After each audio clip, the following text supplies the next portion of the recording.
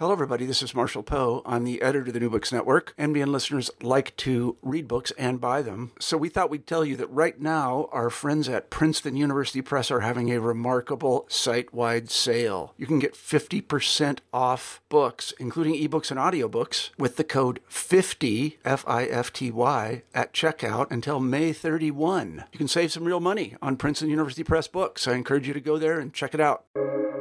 Welcome to the New Books Network.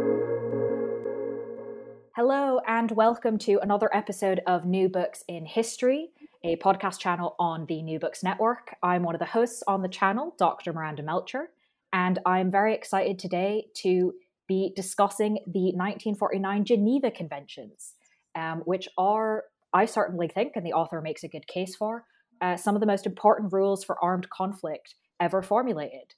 To tell us more about them and particularly how they were written, and how they were written not just as a reaction to World War II, as we often think about, but actually as active agents thinking about what might come next in warfare. We have with us today Dr. Boyd Van Dyke, whose book, Preparing for War, The Making of the Geneva Conventions, was published by Oxford University Press in 2022. Thank you for joining us today. Thank you for having me.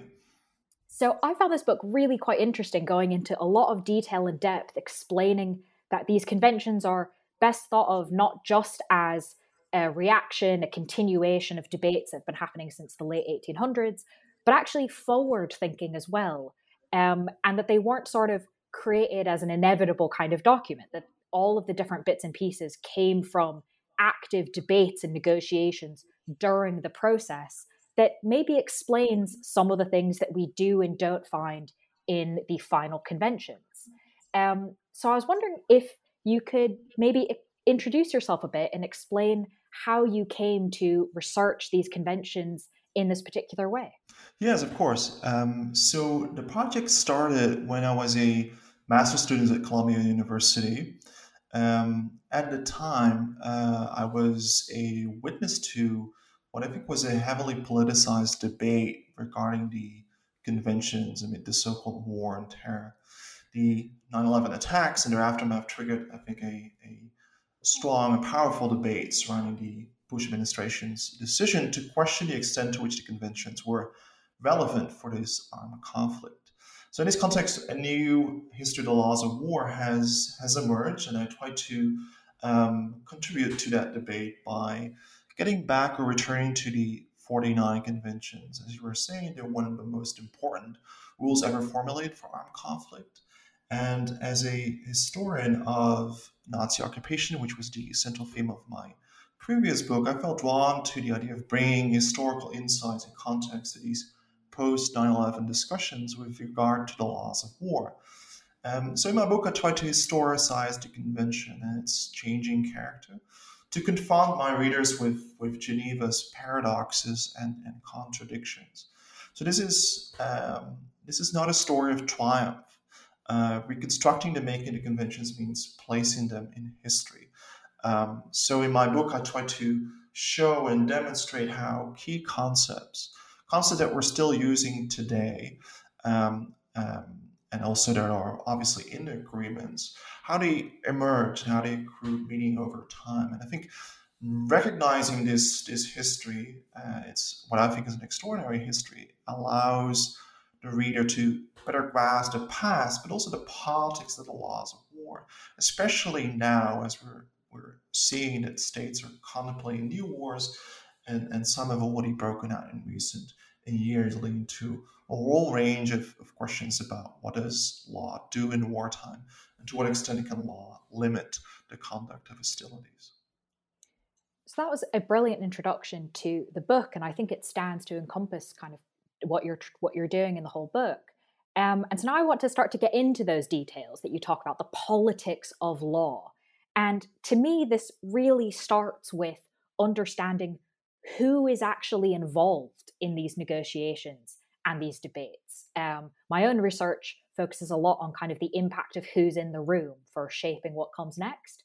So I think that might be a good starting point, given that it wasn't exactly a straightforward question of who was going to be invited to negotiate and debate the Geneva Conventions. Can you tell us a little bit about who got included, who got excluded, and why? Yeah, the question of invitation policies is a really interesting one. And it also touches upon questions of universality, of who gets the invitation and who doesn't, and what does that tell us about the process as a whole.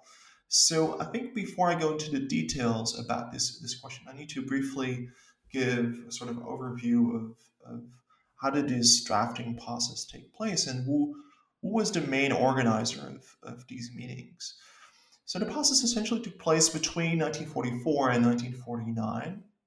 So there was both during as well as after the Second World War, and amidst new civil and colonial wars that are taking place after the end of the Second World War in Europe and Asia. And most of these meetings were organized by either the International Committee of the Red Cross in Geneva or the Swiss federal government in Bern. So both, of course, in Switzerland. And what is striking about how these Swiss organizers were looking at the concept of universality is that they primarily saw it through the lens of the Second World War and the emerging Cold War. So fear of war between the Soviet Union and its Western adversaries was crucial in this regard, in shaping the invitation policies of the Swiss. So basically, who they were inviting and who they were stressing as important partners in this process. And what I find most striking is that the ICRC, like the Swiss federal government, did very little to ensure the participation of those who fell outside of the bipolar spectrum or who came from outside broader Europe. So, for instance, the Swiss did not press hesitant Arab states to send more delegates to the diplomatic conference 2 years later. So that meaning the process at the end, the first drafting meetings, kind of opening meetings took place between 1946 and 47, and then eventually in 1949, we can see the diplomatic conference gathered in Geneva.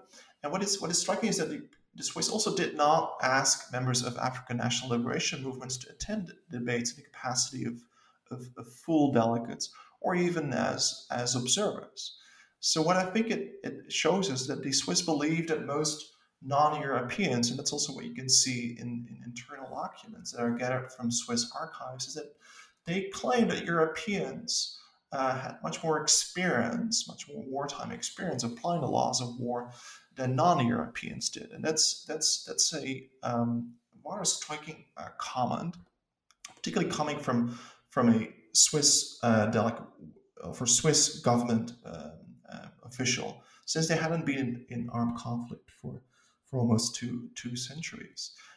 So what I think it shows as well is that the Swiss were building upon what I call a pre-existing racialized outlook on the world, as well as the concept of universality. And they were very reluctant to invite, therefore, a whole range of non-European revolutionary movements to participate in talks, whether Maoist in China or those fighting against colonialism, such as the Indonesian Republicans. Indeed, they extended all the invitations to recognize states that had previously signed at least one of the existing Geneva Conventions. So I think, coming to my conclusion, I think the result of this thinking was a highly Eurocentric drafting process in which Europeans, North Americans, and Australians played a major part, whereas Arab states or recently decolonized states from Asia played only in very specific debates a role, but usually when it came to the most important issues, the Europeans, including the Soviet Union and its so-called satellite states, were calling the shots. They were the most influential. And this idea of the impact of wartime experience really comes through in some of the debates that you discuss in the negotiations that we're definitely going to come to. But I wanted to ask now, if we're talking about who's actually in the room doing the negotiating, there was another aspect of sort of the setting of the stage, the foundations laid, which was the sort of the thinking behind it, the different strands of thought, of experience, as you said, the existing Geneva Conventions at this point, that I think is also sort of important to bring into the conversation. And you discuss this in particular with reference to the Civilian Convention, one part of what was created in these negotiations. And you talk about the idea of human rights thinking. Today, maybe we think, oh, Geneva Conventions, yeah, of course it has to do with human rights. But that has a very precise meaning and wasn't necessarily something that was going to be included, particularly as we'll come to speak about how the previous Geneva Conventions very much focused on, in a lot of ways, kind of traditional soldiers, not necessarily civilians. So you discuss how thinking about human rights thinking, transformed the civilian convention, but also that the bringing in of that strain of thought was something that was maybe not talked about by the biased but still helpful historians of the Geneva Convention immediately afterwards. So I was wondering if you could tell us a little bit about what was the transformative impact of this human rights thinking, but then also why was its legacy sort of hidden away? Yeah, so this is an important but quite complicated question because it forces us to think about the intellectual history of the conventions. In many ways, this is a story in which there are political actors that come to different conclusions or different views about how you regulate war through law. But it's also about a clash of ideas, really. It's not just a clash of interest or political visions, but also about really ideas of law in wartime. So what I found interesting about this kind of existing stories at the conventions is that many people that have looked at these issues in quite some detail have suggested that human rights law and humanitarian law in the 1940s were quite distinct, quite different in how they operated and what they tried to achieve. Human rights law applied to peacetime, whereas humanitarian law had its relevance in wartime, and so on and so forth. Um, what what I discovered when looking more closely at both these statements as well as internal debates within different drafting parties, including the ICRC as well as important great powers, is that they talk remarkably often about human rights or human dignity and limiting state sovereignty and so on and so forth. All kinds of ideas that we see as typical of human rights thinking. So that created a puzzle, that created a question. How come that we don't remember this past being the connection between human rights law and humanitarian law in the 1940s?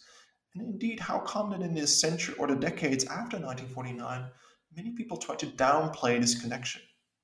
I'm not, of course, trying to suggest that there is a conspiracy here against human rights law or anything like that, but it's quite interesting to see that the connection is usually seen as originating in the years around the late 1960s with the UN Human Rights Conference in Tehran, rather than a connection that was drawn earlier.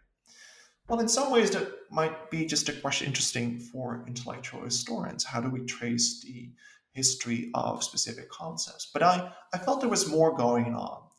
And indeed, as you've already mentioned, I argue that this human rights thinking, these different projects promoting human dignity, limiting state sovereignty, and also creating kind of a conceptual generator, as I argue in the book, for viewing individuals as holders of rights in armed conflict, led to quite interesting outcomes.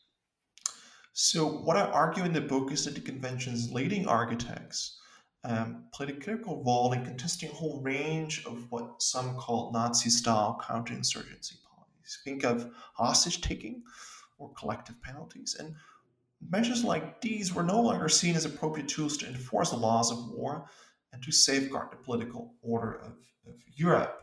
These policies, these leading architects argue, were not just inhumane or lacking military necessity, but also, and I think this is important, a violation of the fundamental rights and dignity of individuals in wartime. So once drafters in Geneva and elsewhere had agreed to publicly condemn Nazi atrocities, such as hostage killings, on the basis of these quite universalistic principles, they were forced to reckon with other measures of counterinsurgency as well, including their own, including those that they were trying to use in the future. So this led to continuing calls for more universalization and less tolerance for brutality in wars, including those involving anti-colonial resistance and irregulars, meaning partisans or guerrillas, people, fighters who do not necessarily comply with requirements such as wearing your badge or carrying your arms openly. To be sure, these calls did not necessarily lead to an outcome in which every civilian involved, would be protected against these brutal counterinsurgency policies. There were important gaps in the conventions, all kinds of problems. But the process itself, I think, can be understood in a better way if we take into account this human rights legacy on the making of humanitarian law in the 1940s. Then coming to the last part of your question is how come that we don't, or many of us don't, remember this connection and its significance. I think one important answer to this question, and there are different ways of answering this question, but I think one important part of the answer lies in how the ICRC, so again, the International Committee of the Red Cross in Geneva, one of the most important advocates behind this process, of course, wanted to have their own conventions, their own distinct field of law, kind of their own place within the larger atmosphere, the larger landscape of international law. So they had all kinds of institutional interest in making sure that the conventions were particular, they were reflecting and applying to specific situations of armed conflict, and that human rights law was distinct and would apply to different situations. That was both institutionally as well as conceptually the way they wanted to draft and design international law and armed conflict as it existed in the 1940s.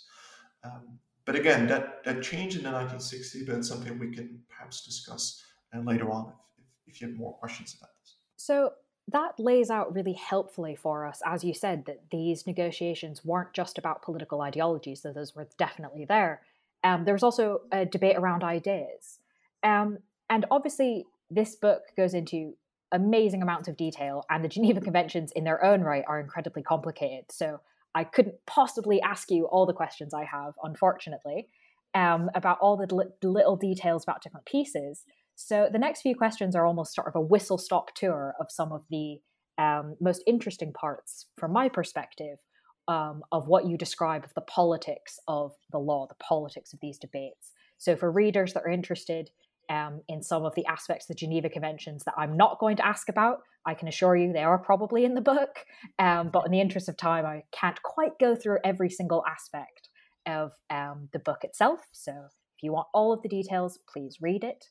But in the meantime, I wanted to sort of pick up on two of the strands that we've already mentioned and sort of tie them together. The first of the idea of the perception that having wartime experience was really important for drafting these conventions.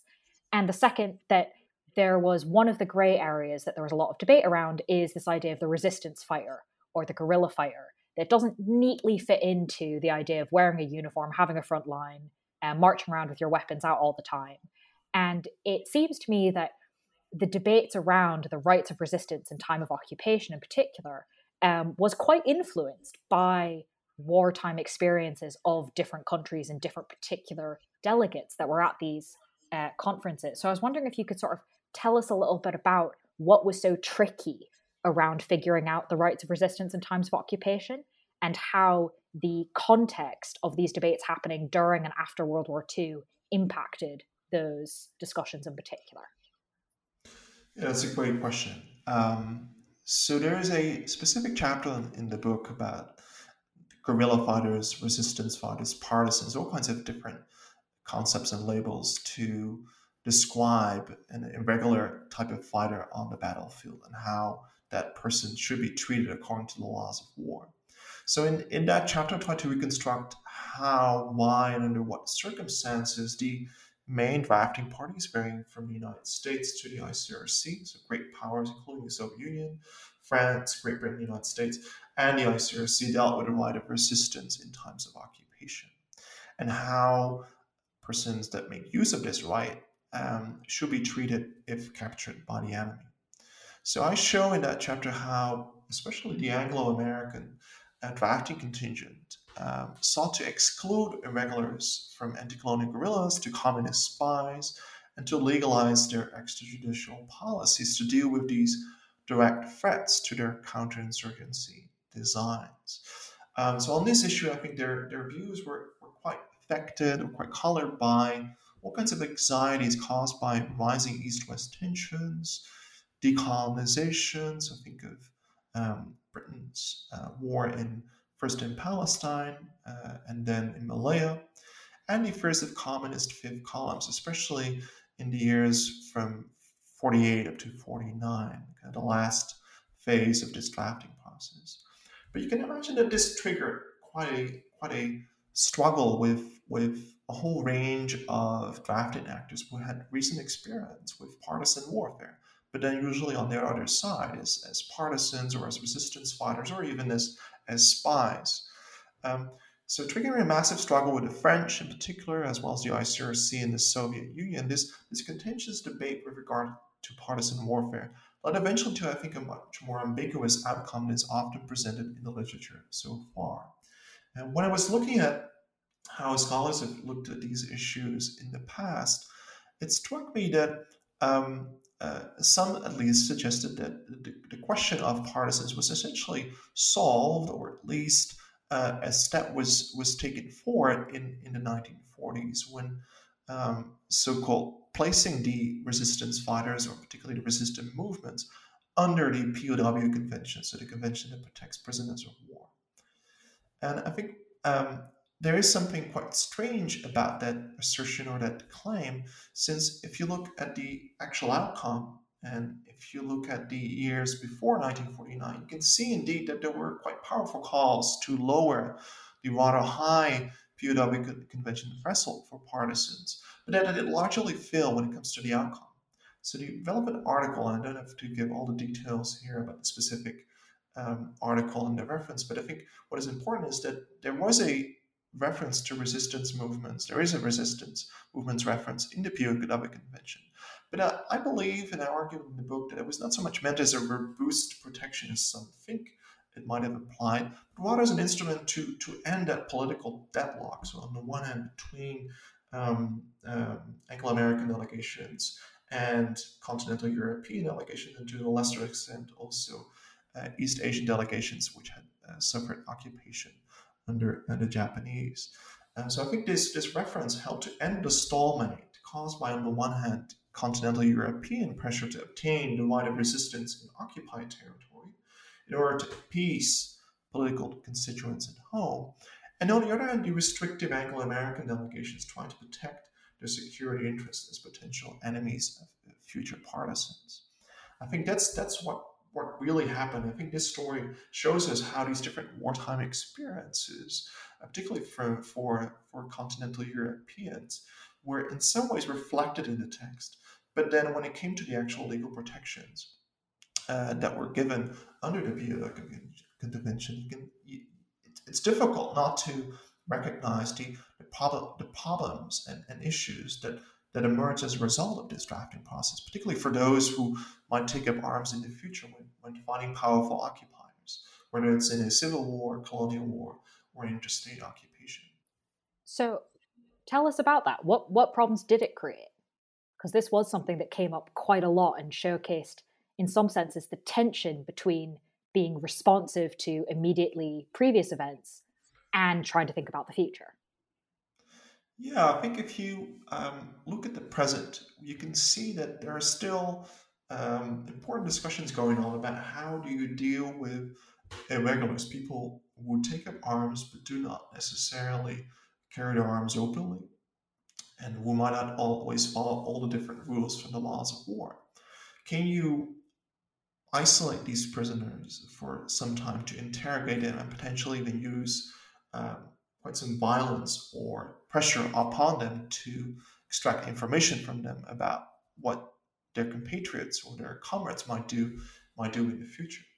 And this is obviously a question that is relevant for the present, if not for the recent past, when it came to the Bush administration and its dealings with Al-Qaeda and Taliban detainees. But again, this is not just a question of the recent past; it's still ongoing. If you, as long as Guantanamo Bay is open, I think that question remains particularly important for U.S. observers. How can the conventions help? How can conventions support those who want to advocate, for instance, the closure of Guantanamo Bay, or at least provide those inside of prisons, whether it's Guantanamo Bay or elsewhere on the globe, with a certain amount of protection that ensures them of humane treatment and certainly protects them against torture and other forms of inhumane treatment. So the conventions are in some ways providing those advocates with a whole range of norms and principles that can help them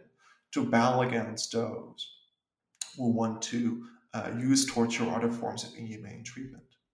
But there are also all kinds of problems in the conventions that make that same effort quite difficult, quite challenging. Whether it's the actual requirements that are set for irregulars or people who take up arms, or it's the kind of powers given to the state to deal with these kinds of prisoners. So I think what I try to show here, what I try to argue here, is that this is not just a question of the past, it's very much a question of the present, if not the future, and how we deal with detainees and how we ensure them of sufficient legal protection. Thank you. That was really helpful to also give a case for the importance of understanding this history, and the idea that it's not just history, it impacts us today. To go back to the negotiations, one thing that was particularly interesting is you focus throughout the book on a number of different actors, right? The Red Cross, we've already spoken a bit about. The French, the Americans, the Brits, and Soviet Union and their allies are sort of the main actors that are discussed. And you explained at the beginning of the interview why their voices were so prominent and why some other voices maybe we would expect were not included. And one thing that was particularly interesting is the roles played by some of these different actors. So I'll come to a second asking you about the French, but I wanted to start with the Anglo-Americans, who in some senses often seem to be sort of on the same side of things, often seem to be wanting maybe somewhat more conservative changes or updates than perhaps the French were. But there were some key moments where the British and Americans, who it seems wanted to be working together more often than not, were worried about being sort of overwhelmed by different perspectives, had some pretty problematic times working together. And you mentioned that this might have been due to personal rivalries or issues between some of the Anglo and American delegates. So again, thinking about the politics of creating law, the idea that creating international law that goes for decades, that we think of as quite foundational, was nevertheless written by humans, by actual people, and investigating that history. I was wondering if you could tell us a little bit about the Anglo-American cooperation, particularly issues that impeded that cooperation. Yeah, drafting was an all too human affair. I think that's the first thing I want to say in response to that question. It was a truly human affair. It gave rise to confusion, miscalculations, indeed personal rivalries as well, but also to moments of ingenuity and even heroism, I think. So in the book, I put the agency of these drafters front and center, emphasizing how they constantly redefine their ideas, their beliefs, and the boundaries of the world in this quite unique effort to regulate new laws for armed conflict. And I think you're referring to a specific moment or specific episode in the book in which I talk about the making of the right of resistance in occupied territory. So this is a discussion in the committee that has a conversation about the POW Convention and its future. And really the question is, who should fall under the convention? So who should have the right to take up arms, essentially, and could still be protected under the laws of war? And what I found quite revealing is that, of course, you can see at a structural level certain differences between states and how they prioritize particular ideas or particular visions about POW protection. And there are indeed some small differences between the Americans and the British, particularly at a kind of political, tactical level. But there are also these moments where you can see that characters and personal rivalries have an effect on how these discussions develop. So there's a particular moment in which a UK delegate Gardner is his name, his last name. He is from the War Office. He's often taking a very kind of defensive, if not aggressive, take on how to deal with partisans. Essentially, he tries to exclude them from the conventions. And that obviously leads to all kinds of tensions with NATO allies, particularly France, which tries to protect resistance fighters in interstate occupations. But it also leads to tensions within his own delegation and, of course, with the American delegation. So the Americans, in some ways, are taking very similar positions as the British, but sometimes realize a little bit better than the British what the political trends are at the diplomatic conference. So they better realize that at some point a specific proposal might be the best for them, but might not necessarily lead to a majority when the voting process takes place.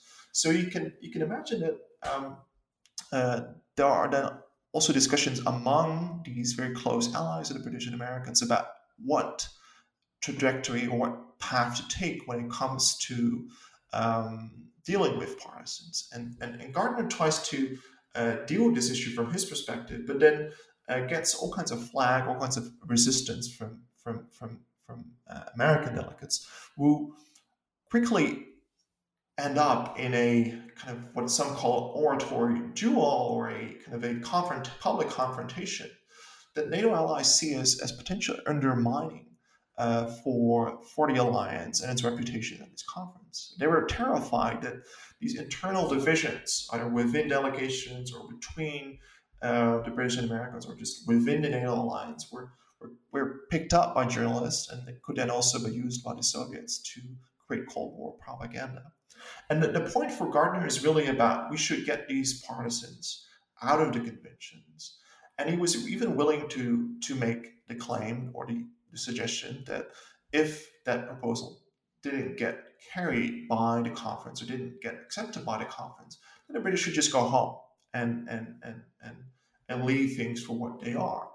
But then within his delegation, you can see that more diplomatic affiliated or more diplomatic attuned colleagues of him push back and say, well, maybe it's better to make the drafts workable rather than going home. So here you can see the clash not just between different characters or personal rivalries between different delegates, but also a clash between the War Office and the Foreign Office, because these diplomatic attuned officials were usually from the Foreign Office, which realized a little bit better than the War Office delegates that reputation and prestige of Britain is sometimes more important than getting everything what the general staff or other military officials might want to see in the drafts. So coming to the last point I want to make here is that these divisions reveal, I think, the significant tensions that beset the fragile Anglo-American coalition, if not the British delegation itself, and endangering their bargaining position and negotiations as a whole, if not a protection of detainees in the hands of future occupiers. And in the book, I gave a whole range of examples in which not just Anglo-American drafters, but also French, Soviet drafters, and a whole range of other actors threatened to undermine the negotiations by simply going home, or at least making the suggestion that if a certain proposal doesn't get carried, then they might go home and perhaps things should alter. So this is also a process about what roads are taken and which roads are not taken, so to say. And this is something I'm going to come to ask you about in a few minutes. But first, I want to stay on this idea of the actors and sort of what impact they had, because I think it is really interesting, the debates and issues between countries as well as within it, as you said, between the War Office and the Foreign Office. But you have a really interesting sentence, quote, "The French played a truly extraordinary role in creating a fairly robust civilian convention," which both highlights to us the idea that the civilian convention being robust was not a given, which again comes out very clearly through that chapter. But I was wondering if you could explain a bit for us why you consider the French to have played an extraordinary role. What was so notable about what they did? Yeah, so I think what is important to keep in mind is the context of changing French perceptions with regard to the laws of war, particularly at the end of the Second World War and in the first years of post-war reconstruction. So I think the rise of a post-Vichy state built upon a kind of a mythical ideal of collective resistance against the German occupation and civilian suffering under fascist occupation played a crucial part in radically changing French attitudes towards humanitarian law in this moment. And these altered perceptions were institutionalized by a group of former victims of war, from resistance fighters to deportees, that were asked to become part of a French drafting committee. That's the way I think to describe them in a short fashion, that would prepare proposals for the French state to be introduced at these different conferences that I've been discussing only in the last 30 minutes or so. And what is interesting about these proposals is that these French victims of war, former victims of war, embraced humanitarian law. They saw the conventions as being critical to not just gaining recognition for the wartime suffering, but also for how France should position itself back on the international legal stage. So what is striking is that throughout the 1940s, the French tried, under the pressure of these former victims of war, to gain acknowledgement for their wartime efforts and those of the Free French forces by, for instance, codifying the right of collective resistance.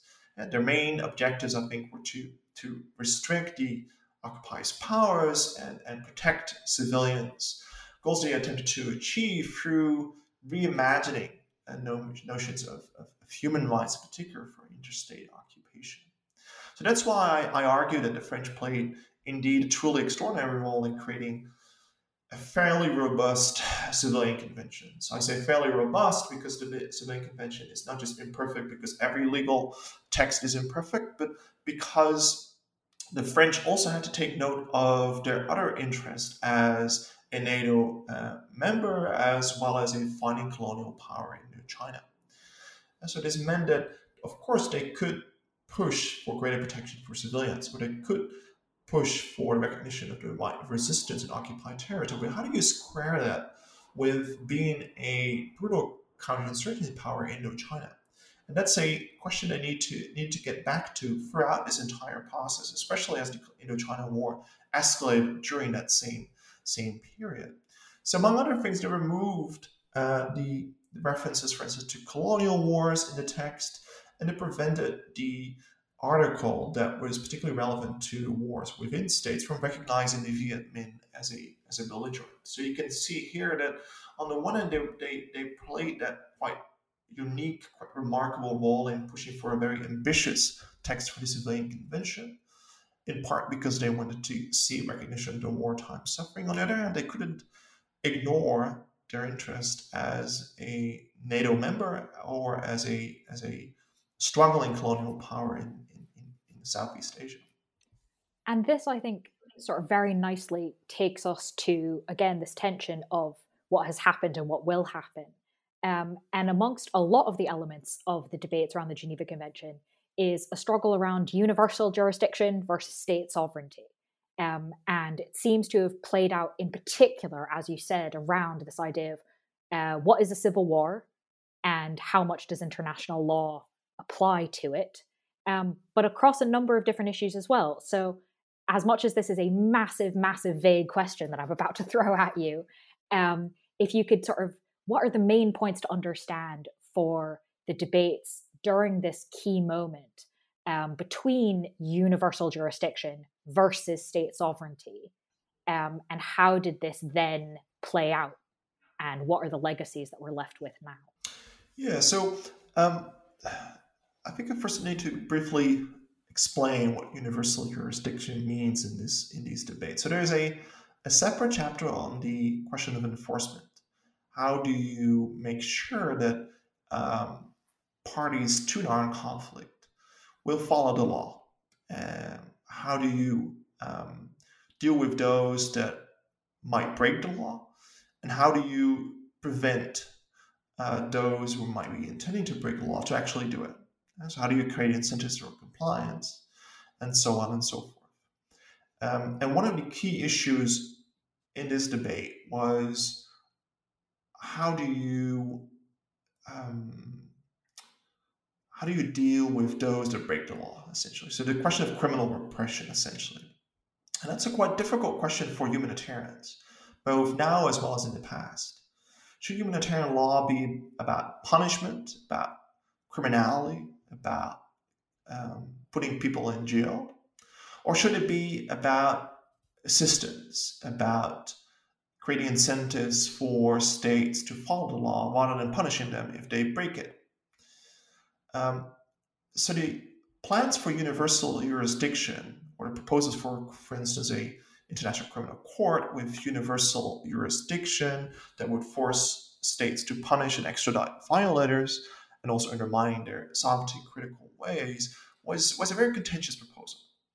And I think if you want to recapture that debate in just a few phrases, I think you can best understand it as a struggle between two very powerful blocs and contrasting notions of sovereignty and justice in the late 1940s. On the one side, there was a quite diverse group of Soviet and Anglo-American delegates. That might be a bit surprising considering the Cold War divisions, but there was quite some overlap in their interest, and this is one example. And they were concerned to oppose restraints on their sovereign power, essentially, particularly the Soviet Union. In many cases, the Soviet Union played quite progressive role, pushing for civilian protection, the recognition of right of resistance, and so on and so forth. But when it came to enforcement, they were very staunch. They were very eager to protect their sovereign power as much as possible. And I explain in the book why they did so. So that's one camp, one side. And on the other were the continental European powers plus the ICRC, which defended a far more robust system of enforcement. So in various debates demanded protecting powers, inquiry, and criminal repression as well. However, both sides did agree on the premise that these principles should not be extended to colonial emergencies, as I was talking about earlier on as well. So the outcome of these discussions was a set of common articles that rested heavily on the will of the state. So getting back to your question about sovereignty, and I think that had all kinds of implications, especially for today's struggles, I think, to fight against impunity on the battlefield. But those are kind of the broad strokes, the broader kind of overview of the debate. Maybe it's interesting to focus on one particular actor in this debate and how it changed its mind quite radically over time. That is the United States. So you would expect one of the main advocates of the Nuremberg and Tokyo trials to push for criminal repression to be in the conventions. And indeed, that's what the United States delegation did, at least at the start of this drafting process. So in the wake of the Nuremberg moment, they coined all kinds of proposals to put war crimes provisions in the conventions. But then at the end of this drafting process, around 48, 49, they switched, they changed their mind. So they no longer supported ideas of criminal repression as being part of the conventions. And of course the question is why? How come did they change their mind so radically at that time? I think what is important is the context here of the emerging Cold War. So US drafters, I think, saw ideas of universal jurisdiction as a potential threat to their interest in the emerging Cold War. So at this stage, the foreign policy objectives of the Truman administration began to gradually prioritize the struggle against the Soviet Union. And in line with this, it sought to bring Germany and Japan, so two former kind of targets of war crimes trials, into the Western Alliance by winding down the entire US war crimes project. So this is not just relevant for the conventions, but for all kinds of trials that are taking place across the globe, so not just in Europe, but also in Asia. So in this case, I think the political demands of post-war reconstruction, decolonization, and the Cold War were seen as more important than the moral imperative to learn lessons from the past, so that those who violate the law might get punished for it after the war is over, or even if they get captured earlier during the war. So I think drafters gave up on the issue of criminal repression out of fear of undermining their state sovereignty in ways. And that meant that they allowed states to basically prosecute their own violators, despite knowing that that idea had failed in the recent past, particularly after the First World War. So I think by rendering virtually non-existent the obligation that states should extradite their own suspect, drafters were willing to accept the risk of impunity And that's not a very optimistic outcome when it comes to the question of enforcement, even though we can recognize that the grave breaches provisions of the conventions, so the criminal repression elements of the conventions, have been perhaps not very successful during the Cold War, but it did become part of the legal guidebook of the ICC as it exists now in The Hague. So it has certain long-term legacies that we need to recognize. But when it came to the immediate decades after 1949, you can see that the great powers were successful in basically pushing the cart of sovereignty over the needs of justice and humanity. And this is exactly the sorts of debates that come out really helpfully. And as you said, it's a massive question that makes sense when you look at it in specific. So thank you for going into that. And to continue on the idea of something quite specific, one thing that you go into quite a lot of detail about, and I'm glad because it's certainly coming in as a reader, was something I was interested in and glad that you addressed, which was, why did the Civilian Convention, why was it silent on air and nuclear bombing, given how much of a threat they had been to civilians in the immediate context of these negotiations, and how clear it was to everyone involved that this was a trend that was likely to continue? So why, despite all the things that were put in, was there nothing in the final version on this particular type of threat to civilians? Yeah, so considering the time we live in and the violence that we're witnessing coming from the air, it might be perplexing, it might be surprising that the Civilian Convention said so little, very little about the protection of civilians against air bombing. And that includes nuclear warfare as well as indiscriminate bombing. Of course, the Civilian Convention has all kinds of references to that threat by suggesting the creation of safety zones and so on and so forth. But none of these references were, or none of these provisions were mandatory in the sense that a party to an armed conflict immediately needs to or needed to create a safety zone in case air warfare breaks out. In fact, the British and Americans had successfully pushed back against that idea, making the creation of safety zones non-mandatory. But I think that's just a minor issue compared to the kind of the larger picture of how air bombing and nuclear warfare were isolated from the final drafts. And the question is why? So I think many scholars have argued that Geneva law, such as Geneva Conventions, concern the protection of victims of war, varying from wounded soldiers to prisoners of war. Whereas Hague laws and Hague Conventions concern the regulation of the war's conduct, so the conduct of hostilities, which would include air warfare. And I think this is a very popular design argument, and it still resonates today. But what it misses, what it fails to explain, is that throughout the 1920s, 1930s, as well as the 1940s, which are all in the book, different drafters from different backgrounds discussed in detail the regulation of the conduct of air bombing as part of the Geneva Conventions. So that's perplexing. How come that we think, or we might think, that the Geneva Convention are essentially a protection of victims of war against, for instance, torture? But in reality, those very same advocates of the conventions were discussing air bombing in great detail during this period. So I show in the book that the ICRC and a whole range of other advocates discussed air bombing immediately as it became politically irrelevant. So especially from around the start of the First World War up to the late 1940s when finalizing their proposals. So both questions, so air bombing and nuclear warfare, played a far more central role in the drafting conventions than is often assumed. But then the question is indeed, how come that we see so little of that in the final text? And I think then we need to go back to the Anglo-American powers. I think the major Western powers, that could also include other NATO allies or other NATO powers, play a critical part in suppressing attempts by their socialist, neutralist, or ICRC officials to place limitations upon what I think was essentially or virtually unrestrained air power in the 1940s. I was also able to find all kinds of references in internal um, British and American text about how they were preparing for all kinds of different air wars in the future, particularly targeting, of course, the Soviet Union. And they made all kinds of references to, for instance, extermination with recognized weapons of war. So this is a quote from a British archival document they found. And that's just horrifying. It's an extraordinary recognition of the fact that they thought that air bombing could have extremely destructive effects on civilians, but that these are so-called recognized weapons of war and they needed to be legalized through international law.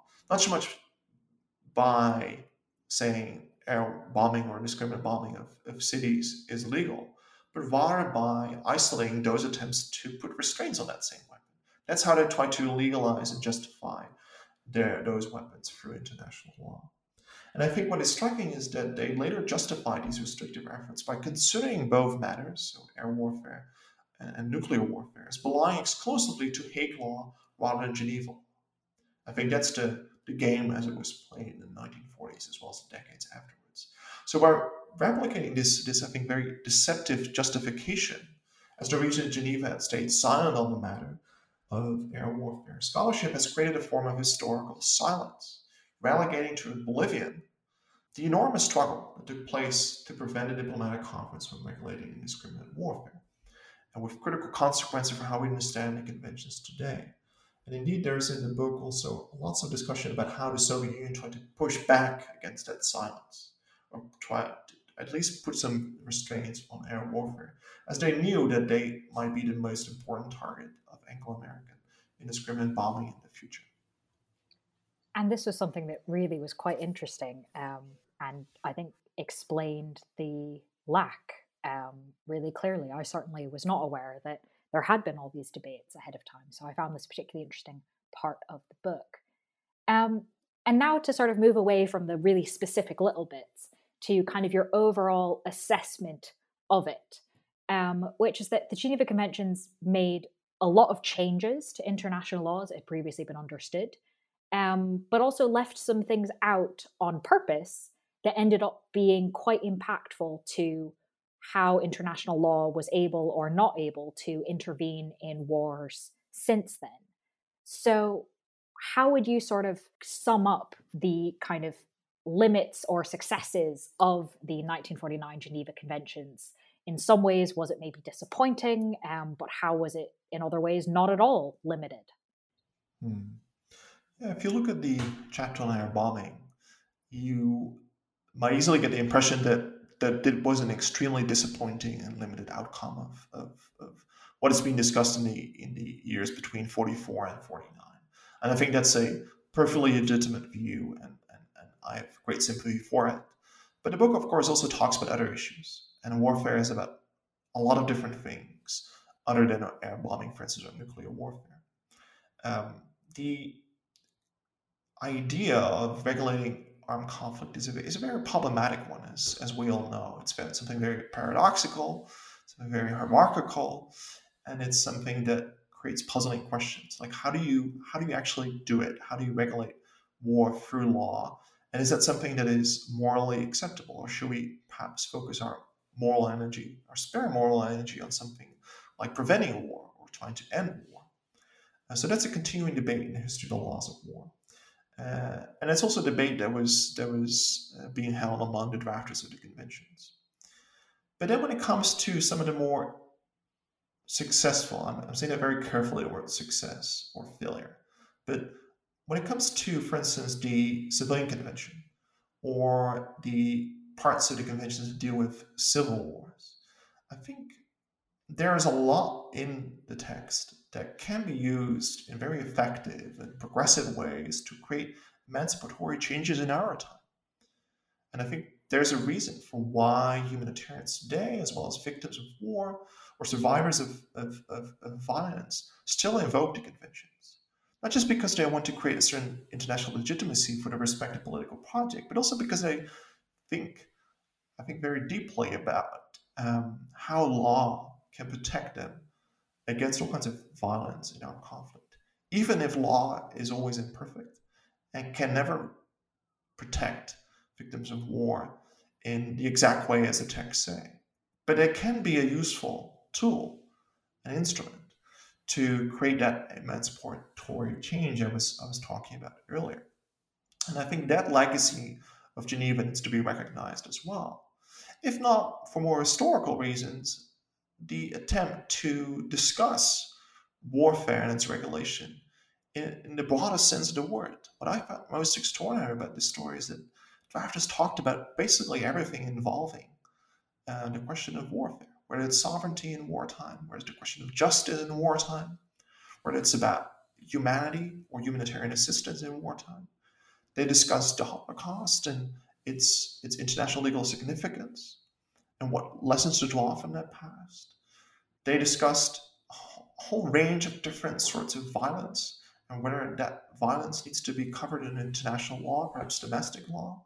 I think that effort is extraordinary, especially if you look at our time in which humanitarians and diplomats are finding it extremely hard even to get those great powers on the same table and discuss the need to protect humanity from its worst impulses. And that's something that a lot of diplomats tell me when I meet them and talk about, for instance, the Geneva Conventions and their history. They tell me, can we do it again?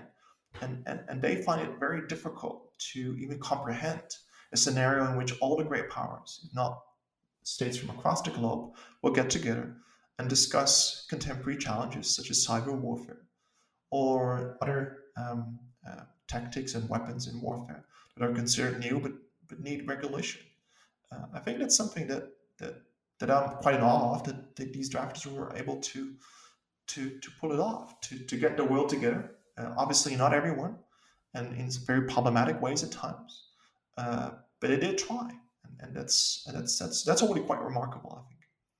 I would agree that definitely came across, that it was like, wow, that they all came together to do these things. Okay, I again cannot quite imagine something like that happening now.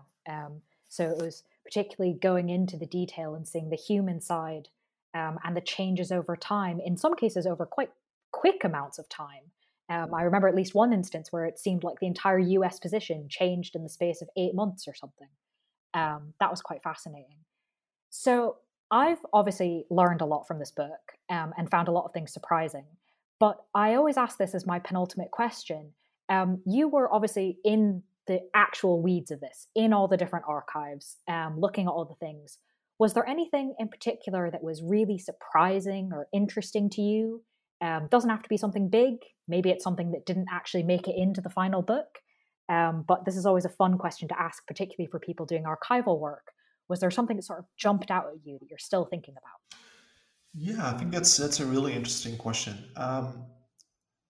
So I've been able to retrieve some documents from former Soviet archives on how the Soviet Union and its partners from Eastern Europe were thinking about the regulation of warfare through law in the 1940s. And there were quite a lot of interesting remarks in these documents about the drafting process and also about the ICRC, for instance. While I'm not an expert in Russian history or Soviet history, I try to reconstruct Soviet legal visions in the 1940s as much as possible. And despite the limited availability of many of these archives, the reason why I could gain at least some Soviet archival materials was because of the political or not so much turmoil, but political shifts in Ukraine since the revolution. That made it possible for me to gain materials from Ukrainian archives about how the Soviets were looking at this process. And those documents were really interesting, in part because they showed why the Soviets, for instance, were very reluctant initially to get on board on this process, and also why they were very suspicious of a humanitarian organization like the ICRC. The ICRC has a pretty solid and good reputation, particularly in Western Europe and North America in the 1940s.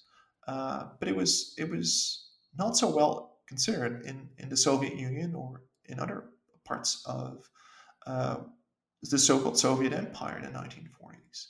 They were deeply suspicious of what they considered to be a proto-fascist organization, and that might be surprising to those who have a very positive view of the ICRC. We might see it as a deeply or truly humanitarian organization, rather than something that um, tries to do something that looks fascist or pro-fascist. So the Soviets were coming to this view because they first felt that the ICRC had um, been too closely aligned with Nazi Germany and fascist Italy during the Second World War, and then it shifted its allegiance to Britain and the United States after the downfall of Hitler as well as Mussolini.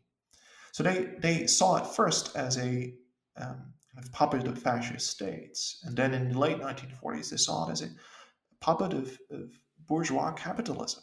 That's something I didn't see obviously in Western archives, because they had very different experiences and ideas of the ICRC and the Red Cross movement.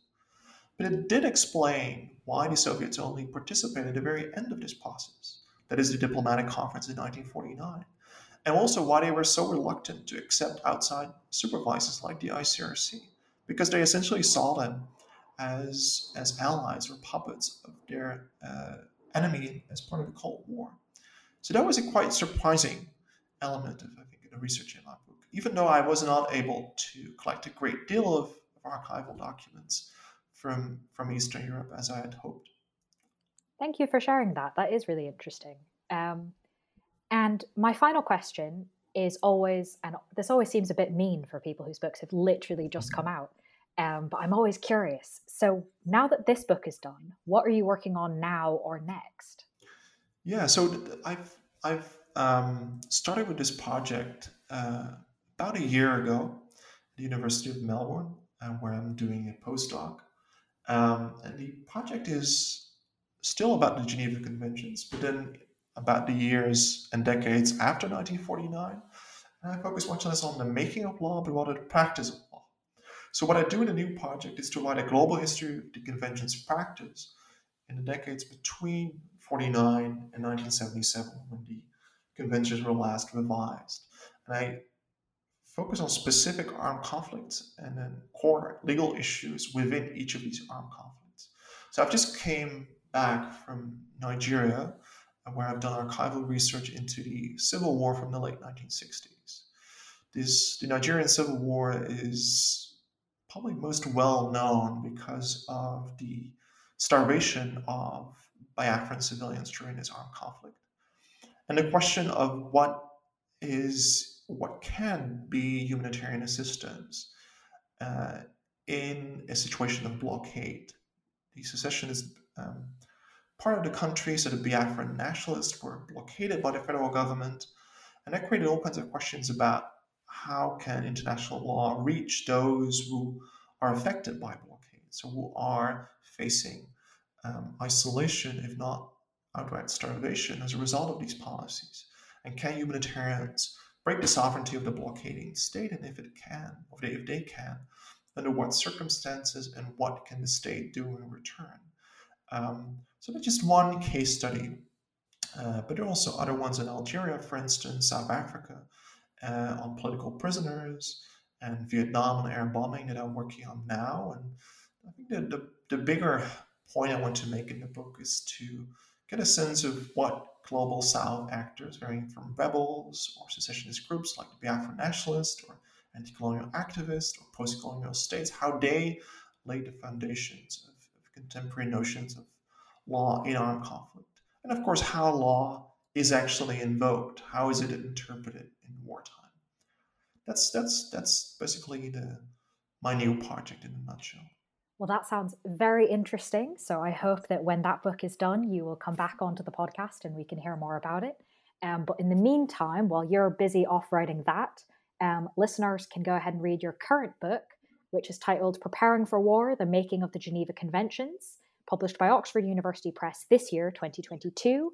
Dr. Boyd van Dijk, thank you very much for sharing your time with us.